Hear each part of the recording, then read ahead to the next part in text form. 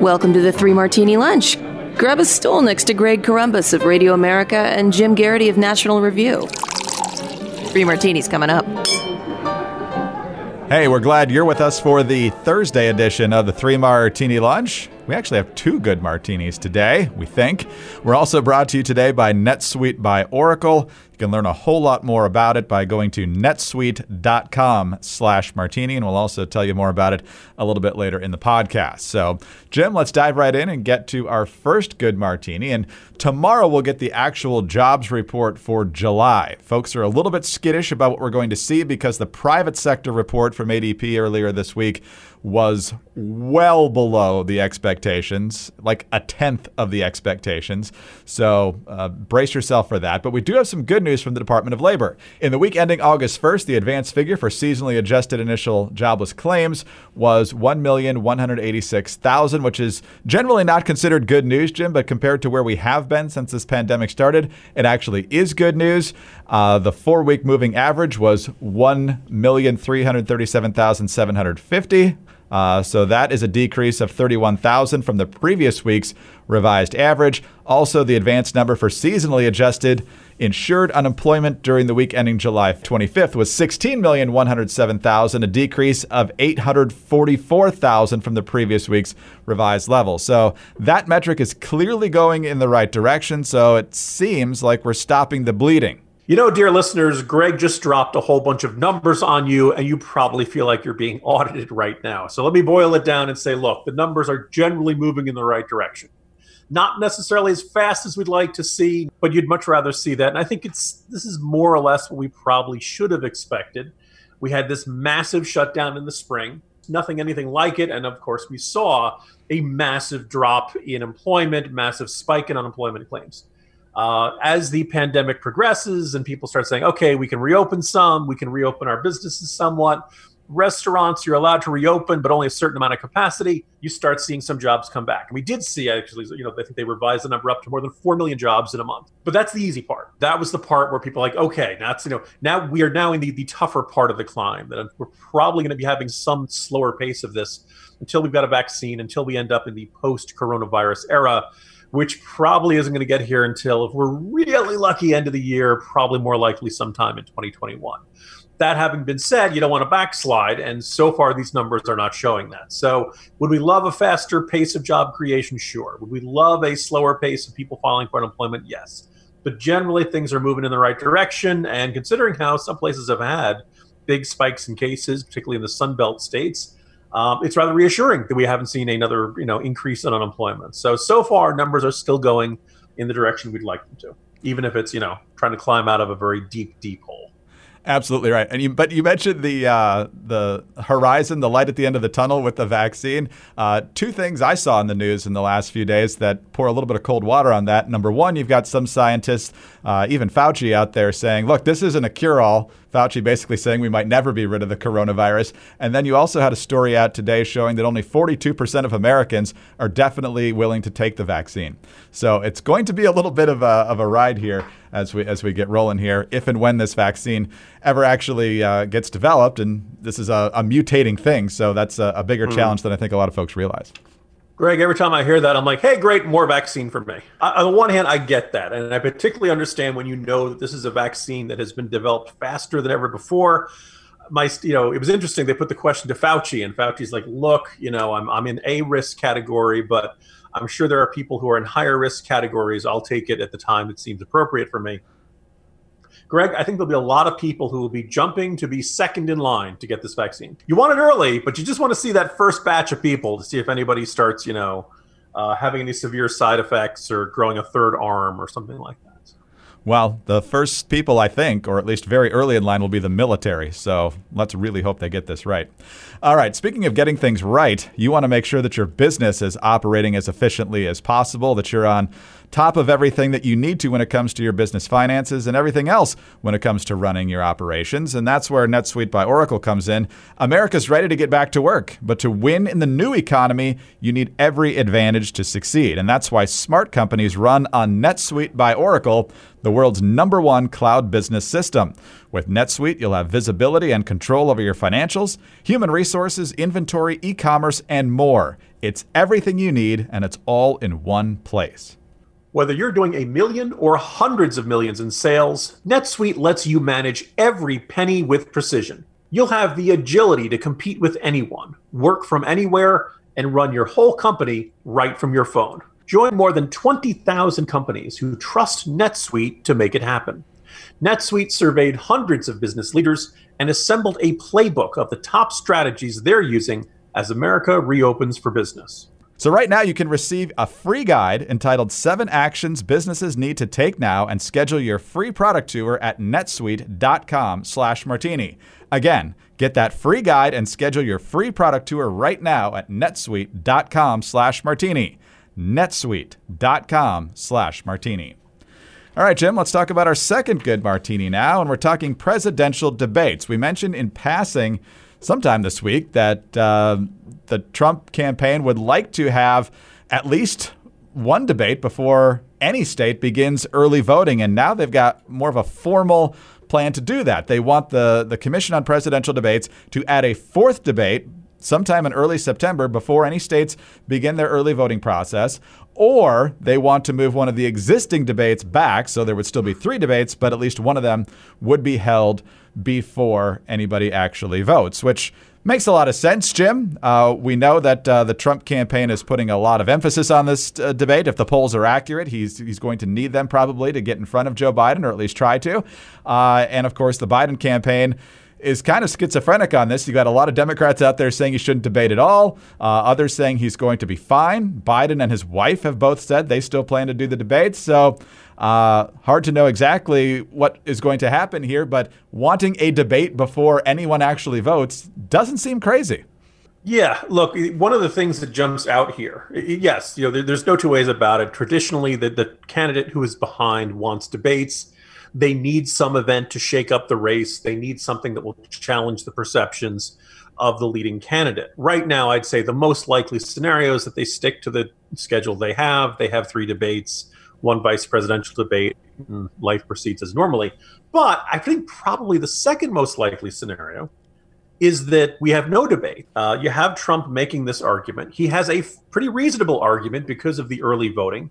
And unless you could say, okay, a couple of states have this crazy rule where you can start 45 days before Election Day. Well, in a year like this with the pandemic and more states looking to voting by mail and people not wanting to stand online outside a polling place come November, it's probably pretty likely you're going to have a lot more Americans partaking of early voting. And maybe it makes sense to have another debate or to push up one of the debates a little bit sooner so that it occurs before ballots start getting cast. Now, of course, people who are voting early probably aren't that likely to change their votes. But remember, we had a lot of early voting last time around, and we had a couple October surprises from James Comey saying at the FBI saying, oh, by the way, we reopened the Hillary Clinton investigation, and then saying a little bit later, okay, we cleared it. There's no new evidence. The case is closed. One of these years, you're going to have people who cast ballots, and they're going to have some grand October surprise revelation. Here are the photos of the candidate with a goat, that kind of stuff. And you'll end up with people say, oh my goodness, I didn't want to cast the ballot for that person. Give me my ballot back. I want to change my vote. And the election officials will say no, because once you cast a ballot, there are no takebacks. Our system of election laws are not designed to have people changing their mind after they cast their ballot. That's why they tell you to take it seriously. So the Trump campaign is in a situation where they're going to say to Biden, hey, we should do more debates. And the Biden campaign, my guess, is going to say no. Now, they are probably going to say this because they're going to want to keep the status quo. But the thing is, these things tend to have a momentum of their own. The moment Biden says no to something, the Trump campaign will argue, with some justification, that Biden is afraid to debate. And my suspicion is that this fight will get worse and worse. This will start to dominate a few news cycles. And at some point, the Biden campaign will find some reason to say, you know what, if this is the way Trump's going to do it, we're not going to do any debates. And this way, Joe Biden, who is well ahead, doesn't have to get up on that stage because, as we've seen from a whole bunch of these commentators, it's worth noting, these are just generally Democrats. They are not part of the Biden campaign, but they're fairly prominent, or they're very prominent Trump critics like Bill Kristol, who are pretty clearly say don't think having debates this year is a good idea. And it could be that, Trump is so irresponsible and he lies so much, blah, blah, blah. Or it could be that we can all imagine a scenario where Donald Trump goes after Biden, goes after him hard and says, your son is a crook. You covered up his corruption. You're a failure as vice president. You're a doddering old man. And the moment you get into office, your vice president's going to want to take over. You can imagine that. And you could imagine Biden either freezing or tripping over his words, having some exchange that goes badly for him. I think this many Democrats saying we shouldn't have debates means they can imagine this exact same scenario that you and I are talking about right now. So I think for once, Trump has the advantage here. I think he has a situation where he's going to say, hey, this many people voting early, let's have an earlier debate. Let's debate earlier. Let's have another debate. And Biden's going to be Biden, unless the Biden team says, sure, let's do it. The Biden team is convinced their candidate can go out there 90 minutes, standing and sitting 3 times, maybe 4 times. My guess is at some point there's some exchange there that would go badly for Biden. I think that's probably the weakest part of his campaign right now. So we'll see how things shake out. But it's not many days we get to say, hey, the Trump campaign has a good strategy on this and it seems to be working. But so far, I think that's the case. Jim, I'm a little bit curious about how many folks out loud, from the president on down on the right, are setting the expectations what I think are going to be way too low for Joe Biden. So if in fact debates happen, and I think at this point the odds are probably likely that some debate is going to happen, I think a lot of pro-Trump people are setting the expectations to the point where if Joe Biden doesn't drool over his shoes and just mumble the entire time, especially if he gets through the first half hour or even hour fairly coherently, everybody's going to decide, well, yeah, I don't know what everybody was talking about. He sounded fairly normal to me. Whereas if you set the stage for, I'm going to beat him on these competing ideas, then as a surprise to people, he can't string a sentence together. That would have a bigger impact. Greg, that's a perfectly valid point. But I would note, I think I watched almost all of them. Joe Biden had some good nights. Joe Biden had some not good nights. And there were nights where he seemed pretty sharp, doing okay. And then there were some nights where he really looked aged and slow and not quite ready to respond to all the attacks that were coming his way. We don't know what we would get from Biden in 3 debates. I think, it's worth noting most of those debates in this primary had Biden sharing the stage with about 9 other candidates. And they only came to Biden every couple minutes, at least early on. The debate got smaller eventually, and it was the final one was just himself against Bernie Sanders. Bernie Sanders has his own challenges when it comes to to the debates. I think it's fair to say you give us 3 debates of 90 minutes. At some point, Biden would have some moment that wouldn't look great, and that would feature in Trump campaign ads from now until November. Would that be enough to swing the election? God only knows. But I think there's good reason for Democrats to be worried about that.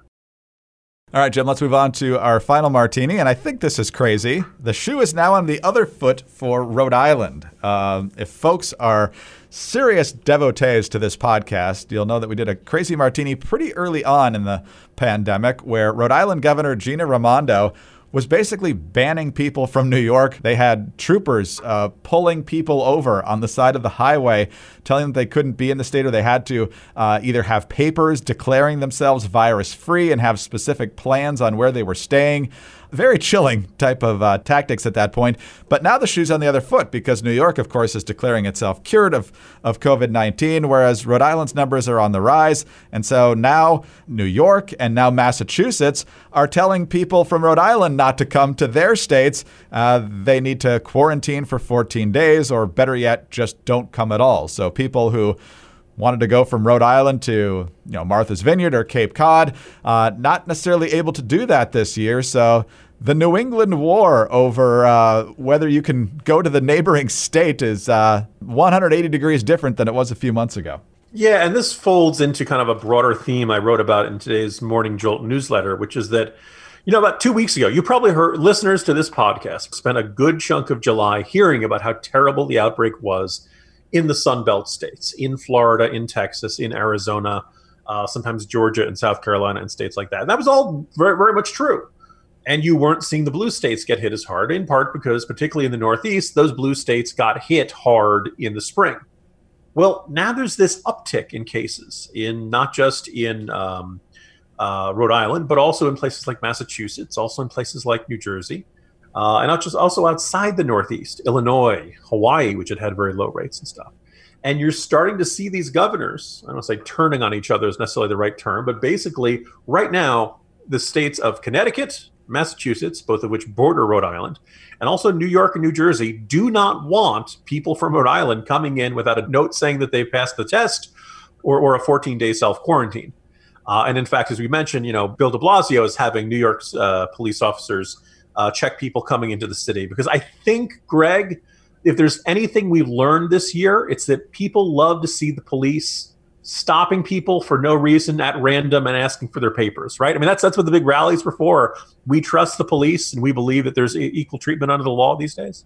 No way that could go wrong, right? Gina Raimondo was being tossed around as a possible running mate, but now she has the scorn of Cuomo and I guess Baker, and it's just a ugly Northeast elite spitting match here. Yeah, I was going to say, I think the deep, dark lesson is that state policies do not have an overwhelming impact on whether a virus gets spread. There's really been this, depressingly consistent pattern that I laid out, which is, the virus is there. Most people think, it can't happen to me. And they go about their daily life in a way that's largely similar to the way it was before the pandemic. There are people having parties coast to coast, north to south, all across, Jersey Shore, up in New England, you name the place, there have been young people having parties. And the virus gets spread, case numbers go up, hospitalization rates go up, death rates go up. Local officials say, oh my God, and they start really freaking out, and they start passing mask laws, and they start having, much more emphatic public messaging. The public recognizes this, and all of a sudden the public says, wow, this thing is real. I'd better start wearing masks. I'd better stop having parties. I'd rather stop, and people start social distancing more consistently, and the numbers start to go down. And as I laid out in the morning newsletter, Texas, Florida, South Carolina, and Arizona have all had fairly significant drops over the last 2 weeks. I think what happens is the virus comes, cases go up, people take a while to recognize it. Once they do, they alter their behavior, cases go back down again. That is the cycle. It's the circle of life, Simba. And my suspicion is that they don't really care what their governor is saying in any particular situation. I think unfortunately, a lot of people have to learn through experience. And so the upshot of all this is that these, that people are really wedded to this narrative of, oh, my party's governors are doing a great job and your party's governors are doing this terrible job. I think when all is said and done, we're going to look at it and there's probably not going to be any of the 50 states that have really been spared this, and that this is going to be a matter of, a bit like a wildfire. This kind of had to burn through to a certain level until people were going to take it seriously, alter their behavior, and then the cases would go back down again. Well, Jim, let's hope that those numbers keep going down, especially in some of the states that are struggling with it right now. See you tomorrow. Have a good one. See you tomorrow, Greg. Jim Garrity, National Review. I'm Greg Corombos of Radio America. Thanks for being with us today. Please don't forget about our great sponsor, NetSuite by Oracle. That's netsuite.com/martini. Also, please subscribe to the 3 Martini Lunch. Leave us a kind review with 5 stars. Get us on those home devices by saying play 3 Martini Lunch podcast. And join us on Friday for the next 3 Martini Lunch.